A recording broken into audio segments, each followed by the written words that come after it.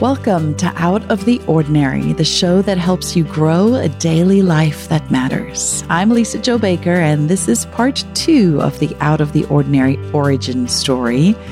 It's been 5 years since our show launch, and we wanted to take you back to our beginning to remind you and ourselves how to be satisfied with the life you're in the middle of, especially in a season where it's so tempting to wish we could buy more or have more or be more like the commercials we see on TV. So friends, from Christy and I, here's one of my favorite stories I've ever told on the podcast.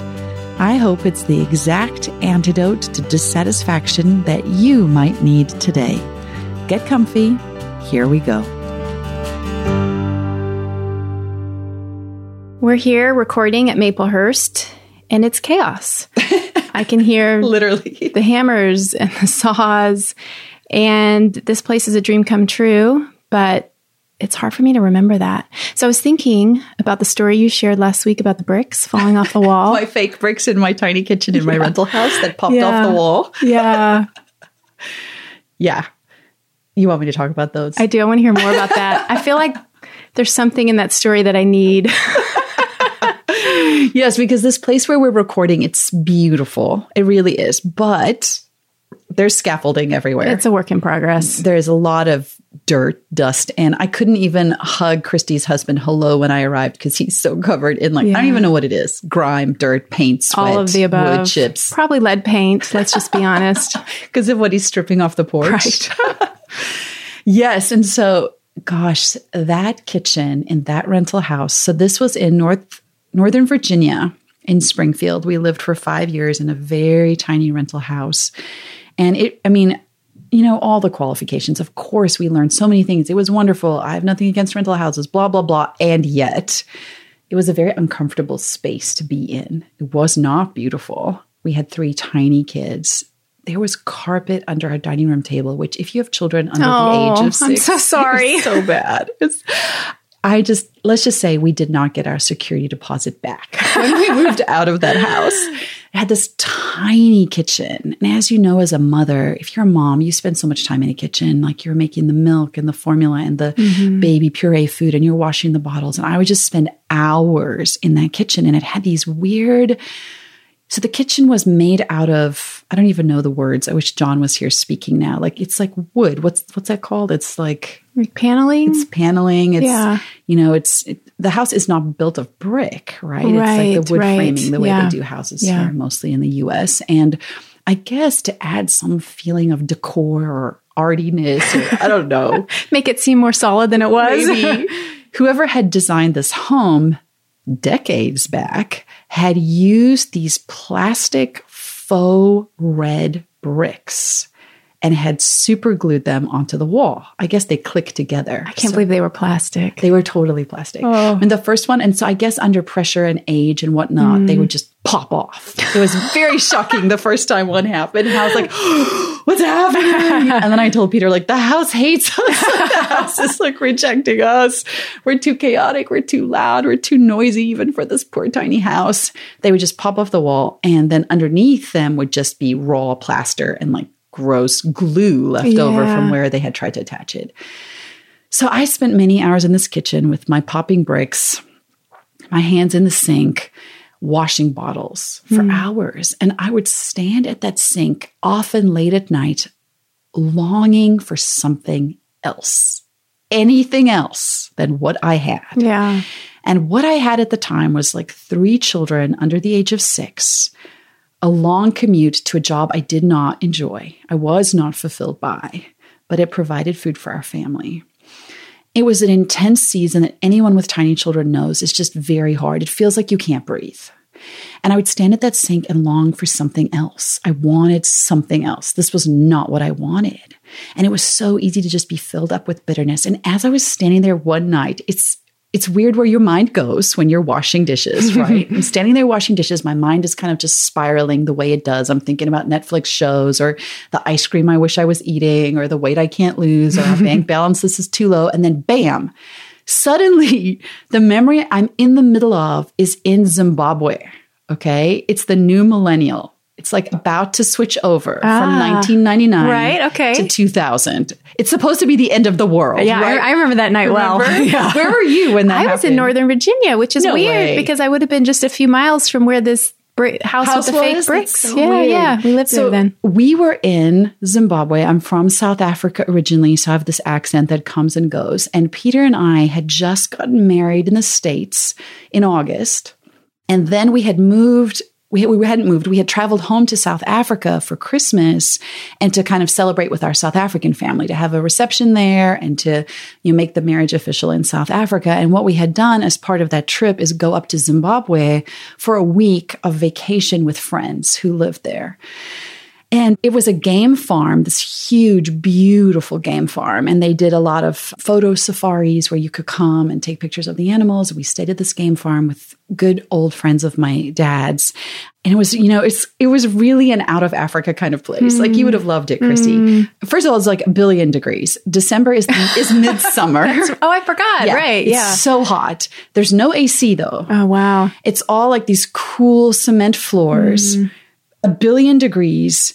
I remember vividly, it's such classic British culture that we've inherited over there. Like in the middle of the afternoon at 4 o'clock, hottest time of the day, everybody sits down to tea. Hot tea. Okay. Hot tea.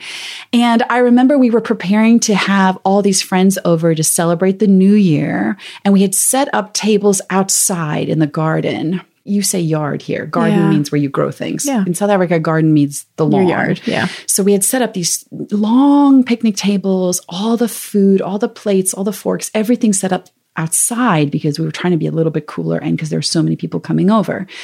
Now, at that point, Zimbabwe was in the middle of a terrible drought. It hadn't rained for months and months and months. It was incredibly dry. Animals were dying. Crops were dying. It was a very dire time. So here I am in Northern Virginia, standing washing dishes, picturing myself back in Zimbabwe. So how much time has passed? So it's from 99 and here I am now. It's like 2007, 2008. It's quite a long time later, but I vividly remember that night. We sat down to dinner. Please picture with me, if you will, these grizzled farmers who are surviving out there, who are in the heat of the day, who are trying to make a living in a very brutal climate. And they are all sitting down to dinner. And the first course, I'll never forget this because it seemed so weird to me. You would probably like this. It was cold cucumber soup. Oh, so sure. Do you call that gazpacho? Well, you do if it's tomato, but so it wasn't tomato. But it was cucumber. It was green. That also seems very British to me. Does cold it? Cucumber soup. I remember thinking, what are they feeding us? This is so weird. We sit down to this beautifully laid table on this lawn under the African night sky. It's so picturesque. We take the first bites of the soup, and as we start to eat it, the heavens open, rain pours down. I'm not talking like a light drizzle, like gushing, huge, giant raindrops. I have this vivid picture in my mind of the cucumber soup splashing back up at us because of the rain landing in the soup. Wow. And I stand up to like rush into the house because that's what you're supposed to do. And I look down the table and every single one of these men and their wives are just sitting, eating cucumber soup in a rainstorm. It's splashing into their beards. It's all over their like khaki clothing. And they're just eating the soup and the rain is torrential. And I look at my dad and I yell over the noise of the rain, like, what are they doing? Like, why don't they come inside? Like, what's happening? And my dad said these words to me. They have prayed for rain for so long. They are not going to get up now that the rain has come. And they just sat there, drenched in their answered prayers.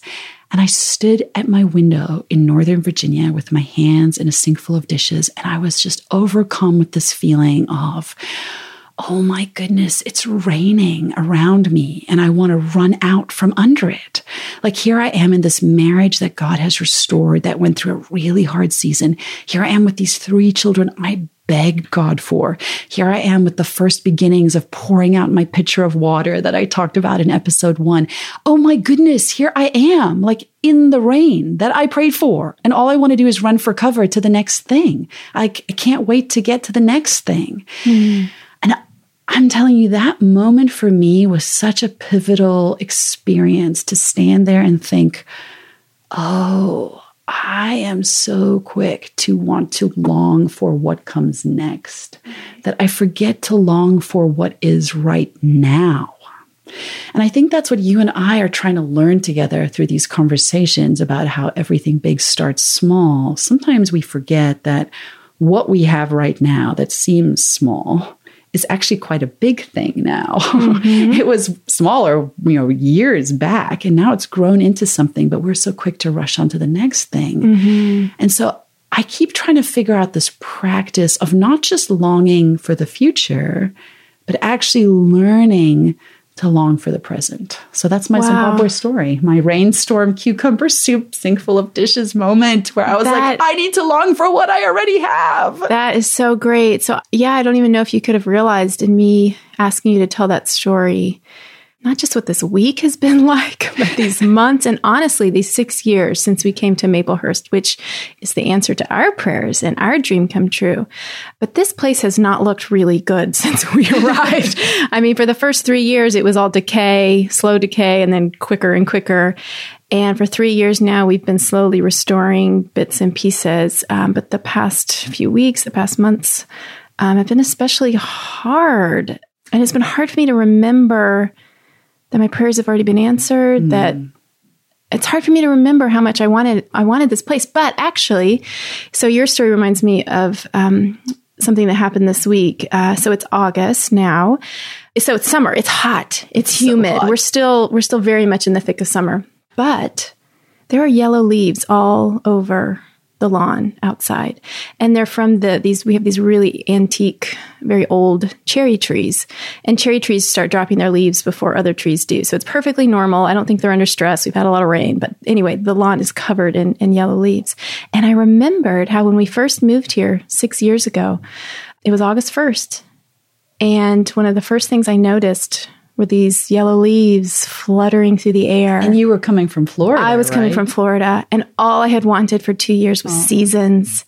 And here I was, August 1st, still summer, really. I hadn't been looking for it, but there was the answer to my prayer. Like I could see tangible autumn. Evidence. I knew, and I looked around and I knew every tree on this property was going to start to change and turn colors and be beautiful in fall. And then would come winter and snow. And I was so hungry even for snow and cold weather. So I thought of that this week. I saw these yellow leaves and I remembered what they'd meant to me that day, that first August, and how they had been, what I was longing for. And it was so good to remember that and to say, I still long for fall. I'm still looking forward to fall. And here it is. And it's coming. And the house is a mess. It's such a mess. But I still have so much. Right. I mean, so many answered prayers right now. Like, I mean, you're living through your own rainstorm. Like, actually, your mess right now. So if you were looking out the windows where we're sitting, there's a barn. You had a barn raising this week. Yeah, that's so crazy. Yeah. That's half completed now. Yeah. This huge vegetable garden, this huge flower garden, kids that you prayed for that you didn't think you'd be able to have. I mean, so what looks like chaos is actually the evidence of a rainstorm. It is. That you're in the middle of. Yeah. And so Christy and I spend a lot of time trying to remind one another, which is really an act of faith, like looking back to say, what is it that I asked God for that I'm actually in the middle of right now? Mm-hmm. Because so much of my life and my orientation, the world around me, the messages I receive are about longing for what's next. Mm-hmm. And I don't think that's inherently bad in any way. I think hope is really important. Yeah. We set goals. We talk about invitations. Like, where are we headed? Those things are important. Those desires can carry us forward into, the plans God has for us. So we should pay attention to them. But if they become our singular focus, if they are the only thing we are defining ourselves by, we are missing out entirely on the season we are currently in. That is itself a gift because of things we prayed for in the past. And so that's become one of the disciplines I try to exercise. And it's hard. I mean, Christy, I've been up here complaining left, right, and center about what I want next, and what I think I deserve, and how unfair things are. And then I have to remind myself that was the same version of me standing in a kitchen in a rental house saying what I deserve and what I want next and how unfair it is. And if I could just look up into the heavens and realize I'm actually in the middle of a rainstorm. I mean, that's so crazy. It's so crazy. And it's difficult to recognize. But I think once we get into the discipline of it, of actually paying attention to it, it changes the right now. So, yeah, I was going to ask, how do we do it? Yeah, what does it look like? Yeah, how do you do it? Right. You said pay attention, but is there more to it? I do think that when I have these longings that rise up in me for what comes next, I'm trying to look at them not just as arrows that point to the future, but as arrows that direct me back to the past. Oh. Right? So like my longings for what come next need to remind me of longings that have been fulfilled, because that is where my hope resides. It doesn't actually reside in the future. It resides in what has already happened in my life. Those are the cornerstones I can build my future on. And so I try to follow kind of like a little rope through the mist backwards in time, these longings to where they originated, because I can look at my life now and say, oh, wow, I thought I would live in a rental house forever. I mean, you guys should know about me. I'm turning 44 this month. My husband and I bought our first home the year I turned 40. We lived in, 9 different rental houses between the time we got married and the time we turned 40. And that was the journey we were on, and I finally figured out a way to make my peace with it. I just assumed we wouldn't own a home. We would always rent. And so here we live now in a house I love so much, and that I'm allowed to paint the walls and have nail holes and not feel bad about it. But it's so quick for me, so easy for me to start thinking about, this house is not enough, and what I want to add to the house, and what I want to change to the house, and what I want to do differently to the house. And those are arrows pointed forward. And if I can just follow back where they were shot from, if I can just trace my steps back, I can remember a sense of longing for what I have right now. So paying attention, remembering. I like that, though, about following the longing back like an arrow. So when I think about the porch that's under construction now, I remember my longing for a front porch to gather on, like a place to gather. But we have that. We're gathering all the time here. The thing that is hard for me is that nothing's finished or perfect or, as beautiful as I want it to be. But maybe I'm the only one that sees that. I don't know. I mean, I feel that way every time I arrive and you and John apologize for the state of the house. I'm like, what are you talking about? It's gorgeous. Let me get on my phone and Instagram everything. I think that future longing can be a bit of a sinking sand if we're not careful, because it's easy to walk into it and then just get sucked in by all the things we want until we can't even breathe. At least that's how it feels for me. And I know, even though I get older and I should know better, I am deeply prone to just disappearing under the sinking sand of all of my longings that are often that things other people have that I think I want or I need or I'm entitled to. I have, I think, a dangerous sense of entitlement to what we think should be ours based on what stage we're in. When Pete and I were renting all those years in our late 30s, I remember thinking, this is ridiculous. This is ridiculous. Like, I'm a grown woman. I have 3 children. I work in a career. Why can't I own a house? What is wrong with me? I am entitled now to have a house. This is house season. Give me my house. Which is not a bad thing to want. Everybody wants one at some point. And I've talked to enough people over the years to know how difficult it is to be in a season of long-term renting.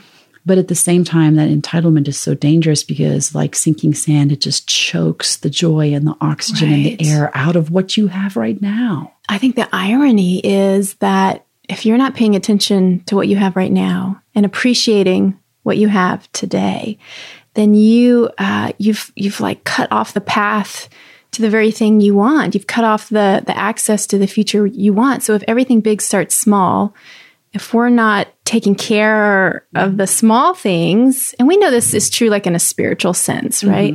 We have our talents that we're given or whatever that we're meant to be stewards of, but maybe just practically this is how it works, that the small things we're tending today are what will carry us forward. I think this is what we've talked about in the last episode, will carry us forward into the things we're dreaming of. So if we are not tending today's small things, if you haven't listened, guys, if you haven't listened to episode 1, go back and learn about Christy's handful of grass seeds. Because if you hadn't taken care of those grass seeds and then your tiny patio of plants, how on earth would you be taking care of? Because that was me becoming a gardener. Right. That was you growing into it. It required that small tending. So, okay, this is helpful. Yeah. And I know you're never going to get from us guys, like, here are the 3 steps to do this. Here are the goals. Here are the bullet points. Sorry. Yeah. We're way too circular in our thinking, and everything comes down to metaphor and story for us. But when I think about the stories that my life has grown into, that really hard season, what felt like a hard season in that tiny rental house, those were the years where I learned how much I was changing because of becoming a mom, how I understood a ministry calling, how I wanted to sow into the lives of women. How that very intense season birthed in me where I am now. Ooh, so that's good. That speaks to a frustration I can have where I feel like in the focusing on the dream, the future, the thing I want to achieve feels productive to me because I know that's where I want to go. Yes. And so it feels like, okay, I'm tending that dream. I'm paying attention to it. I'm spending time with it. Spending time with the inadequate stuff of today, it feels inadequate. It doesn't feel productive. But what you're saying is that's actually right. Like tending most productive right here, right now lives. It's like a garden. If you don't tend these seeds that are here now, they will die. Future seeds are invisible. They're like Jack's magic beans. Like they're not going to turn into anything productive or beautiful or meaningful. And so those seasons of standing in the rain and actually paying attention to it is what changes the future, I think, because it's acknowledging, oh my goodness, look at what's been gifted to me. Look what I've grown into. Look what's changed. I think, and it's not just a matter of, keeping a list necessarily, which is a good thing of gratitude and gifts, but it's actually proactively saying, how have I changed? Like, what is different in my life? What is different in my marriage? Like, what has changed between then and now where I am? These are steps that have happened, right? There's growth. I can actually measure growth. How wonderful that I can see that growth has taken place in my life.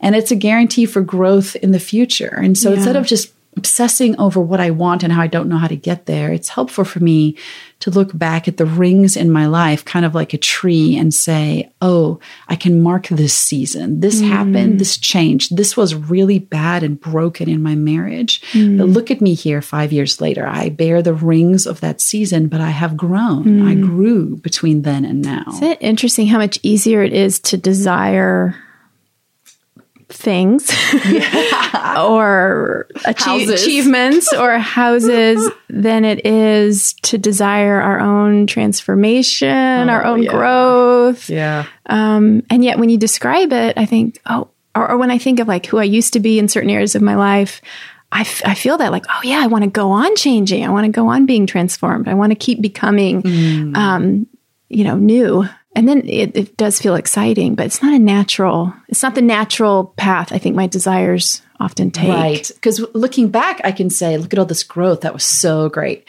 But then looking forward, I'm like, all I see is this pain and uncomfort and dissatisfaction. Right. I would never label it growth, right? Yeah. It's much harder to receive it when you're moving forward. And I think therein lies this challenge of, are we able to see our lives and our goals, not just as things that we achieve, but growth that we're trying to go through, and that we recognize that moving between stages in our lives, my here and my not yet, is going to require all the things that go with growth, rain and storms and difficulty and challenge and pain. All of these things are part of what you go through when you weather through to the next season. I feel like I've become way too farming metaphorical here. I'm having a bad influence on you. So how do you feel about those bricks now? I mean, it's so funny how, of course, I tell these tender stories about them now, right? Yeah. They've become meaningful markers in my life. They're milestones. You wouldn't give them up? You wouldn't erase that? I don't know that that's true. Yeah. I'm not one of those who's like, I wouldn't change anything in my life. If I could have had a beautiful house that season in my life, I visited that place. It was a hard awful little house. That poor little white house. Yeah. But what I learned in that house, and I think the version of myself that stepped out of that house when we moved out, that's what I wouldn't trade.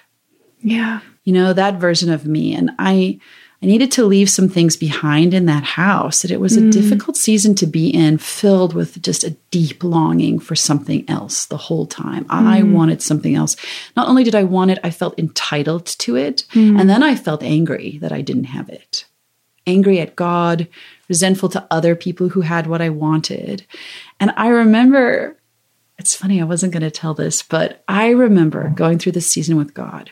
And I was, I just had my third baby. She was little. I was on maternity leave and getting ready to go back to work. So I kind of had this time still where I wasn't commuting or rushing off to a job. In the mornings, I was still home and around more. And I would wake up in the morning. I kid you not, you guys. I felt like, metaphorically speaking, Jesus was sitting on the end of my bed every freaking morning. And he'd be like, oh, good, you're up. Let's talk about the house and how you're so mad about it. Like every morning I would wake up and I feel like he'd be just delighted to like engage me on my dissatisfaction and sense of entitlement. Oh, and he was just like, I didn't experience him as like judgy or mad or like, you're so entitled. I just felt like he was like, yes, let's talk more. Let's talk this thing out. Tell me all your wishes and dreams and how you feel I shafted you, And it was just so strange. I can picture it in my mind. We had painted this tiny little bedroom yellow. I feel like in retrospect, it was a bad choice. And we had this bed that was essentially just a mattress, like no headboard. And our pretty dresser was a changing table and there was like dirty diapers everywhere. And I would wake up in exhaustion and there was Jesus like, yay, let's talk about how much you hate your house and how much you resent me. And it was just it was so interesting to believe in a God who isn't threatened by our dissatisfaction, who is willing to engage the conversation we're having right now in our heads. And I think we feel like we have to hide those parts of ourselves from him. But he already knows. Yeah. And there he was, just delighted to have the conversation with me. And so I did. I would get up, I would be changing the baby, washing things, getting rid of dirty diapers, and just muttering to him. I would not call it praying, just listing my reasons of why it was unfair that I didn't have a house yet, that we couldn't afford a house, that we had all this debt. I just rattle it all off. And I felt like Jesus was just there going, yeah, I know. Yeah, this is rough. Just tell me about it. Keep telling me. Just lay it on me. And I'm not joking. I spent months. It was months. It wasn't weeks. I spent months detoxing my anger and bitterness about the season that I was in to a God who was just in it with me. I didn't sense he was trying to fix it. I didn't sense he was trying to cure me of it. And I certainly didn't sense that he was then going to give me my house once I learned my lesson. Or teach you a lesson or, He was just there. Hearing what I had to say. He wasn't offended. He was quite happy to receive it. But here's where I landed at the end of that. What was so interesting to me is every now and again, I would open up my Bible because I would just be like, I remember this story about Jesus. I want to look up again what that said. And you guys, I'll just confess to you, I'm not super great at having a morning quiet time. I've really never done that consistently. I'm much more relational and story based. So as I'm praying or thinking or, I don't know, arguing/complaining to God, I will sometimes be like, wait, what was that passage? What was that thing he did? And I remember reading this passage about Christ and when he came into the world. And it talks about how, I need to think of the quote now to make sure that I get it right. It says, here he is, he's made God, the firstborn, all of these things, everything is under him. But it says he then came to earth and there's a sentence that says he emptied himself. He emptied himself. Everything he was entitled to, he gave up. And he actually was entitled to it. If we believe Jesus is God, he is entitled to everything. But he voluntarily laid down what he was entitled to in order to be able to sit there on the end of my bed and receive my bitterness about what I felt I was entitled to, in order to have that kind of intimacy with me. And by the end of that season, I came to a place in a relationship with a God where I really came to believe not only was I not entitled to a house, I wasn't even entitled to the sense of entitlement to have that house. And I know that's going to be a strange thing for some people to hear, but it's simply believing that there is a God who has given everything to us. None of it is ours to claim. We didn't build it or create it. I don't deserve what I have. I didn't choose where I was born or who my parents are. All of that was given to me, including the 3 amazing children I had at that time and the restored and redeemed marriage and the janky rental house that was the perfect rent that we could afford and the perfect commute for my husband and an incredible new beginning for me as I discovered this ministry of ministering to women from my sofa in that janky living room at 1 a.m.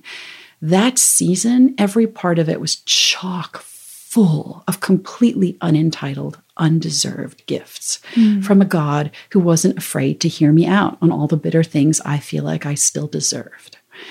So I don't really have a neat bow at the end of this story, except to say, Christy and I really understand what it's like to be in a season of longing. Yeah. And the only thing that has helped alleviate that is to remember to long for what I have, because that's easy. Look, here it is. You've got it. That's a longing fulfilled. Yeah. And B, to long for a God who's not afraid of what I'm longing for. And he's just there hanging out with me in the middle of it, because longing for him will always be a longing satisfied, always. And it will look different for you than for me, than for Christy, what that interaction with that God looks like in that longing. For me, it just looked like a series of very complaining months that ended up somehow in a deep satisfaction with what I had. And I don't know that I could chart it A to B, except to say I was very honest with God about where I was. And then I think he was very honest back with me by showing me what I had. This is so good. I think I bet I'm not the only one, have a tendency when I sense that maybe a desire, I worry that it's selfish or that it's somehow not right or good. I just want to push it away, hide it, ignore it, not deal with it, because it's bad, right? So get rid of it. Whereas I'm like, let me stamp my foot and demand this from you, God. Right. But I think both would be, actually yours might actually be healthier. I don't know. But that's not good either, because then I'm not letting Jesus meet me there.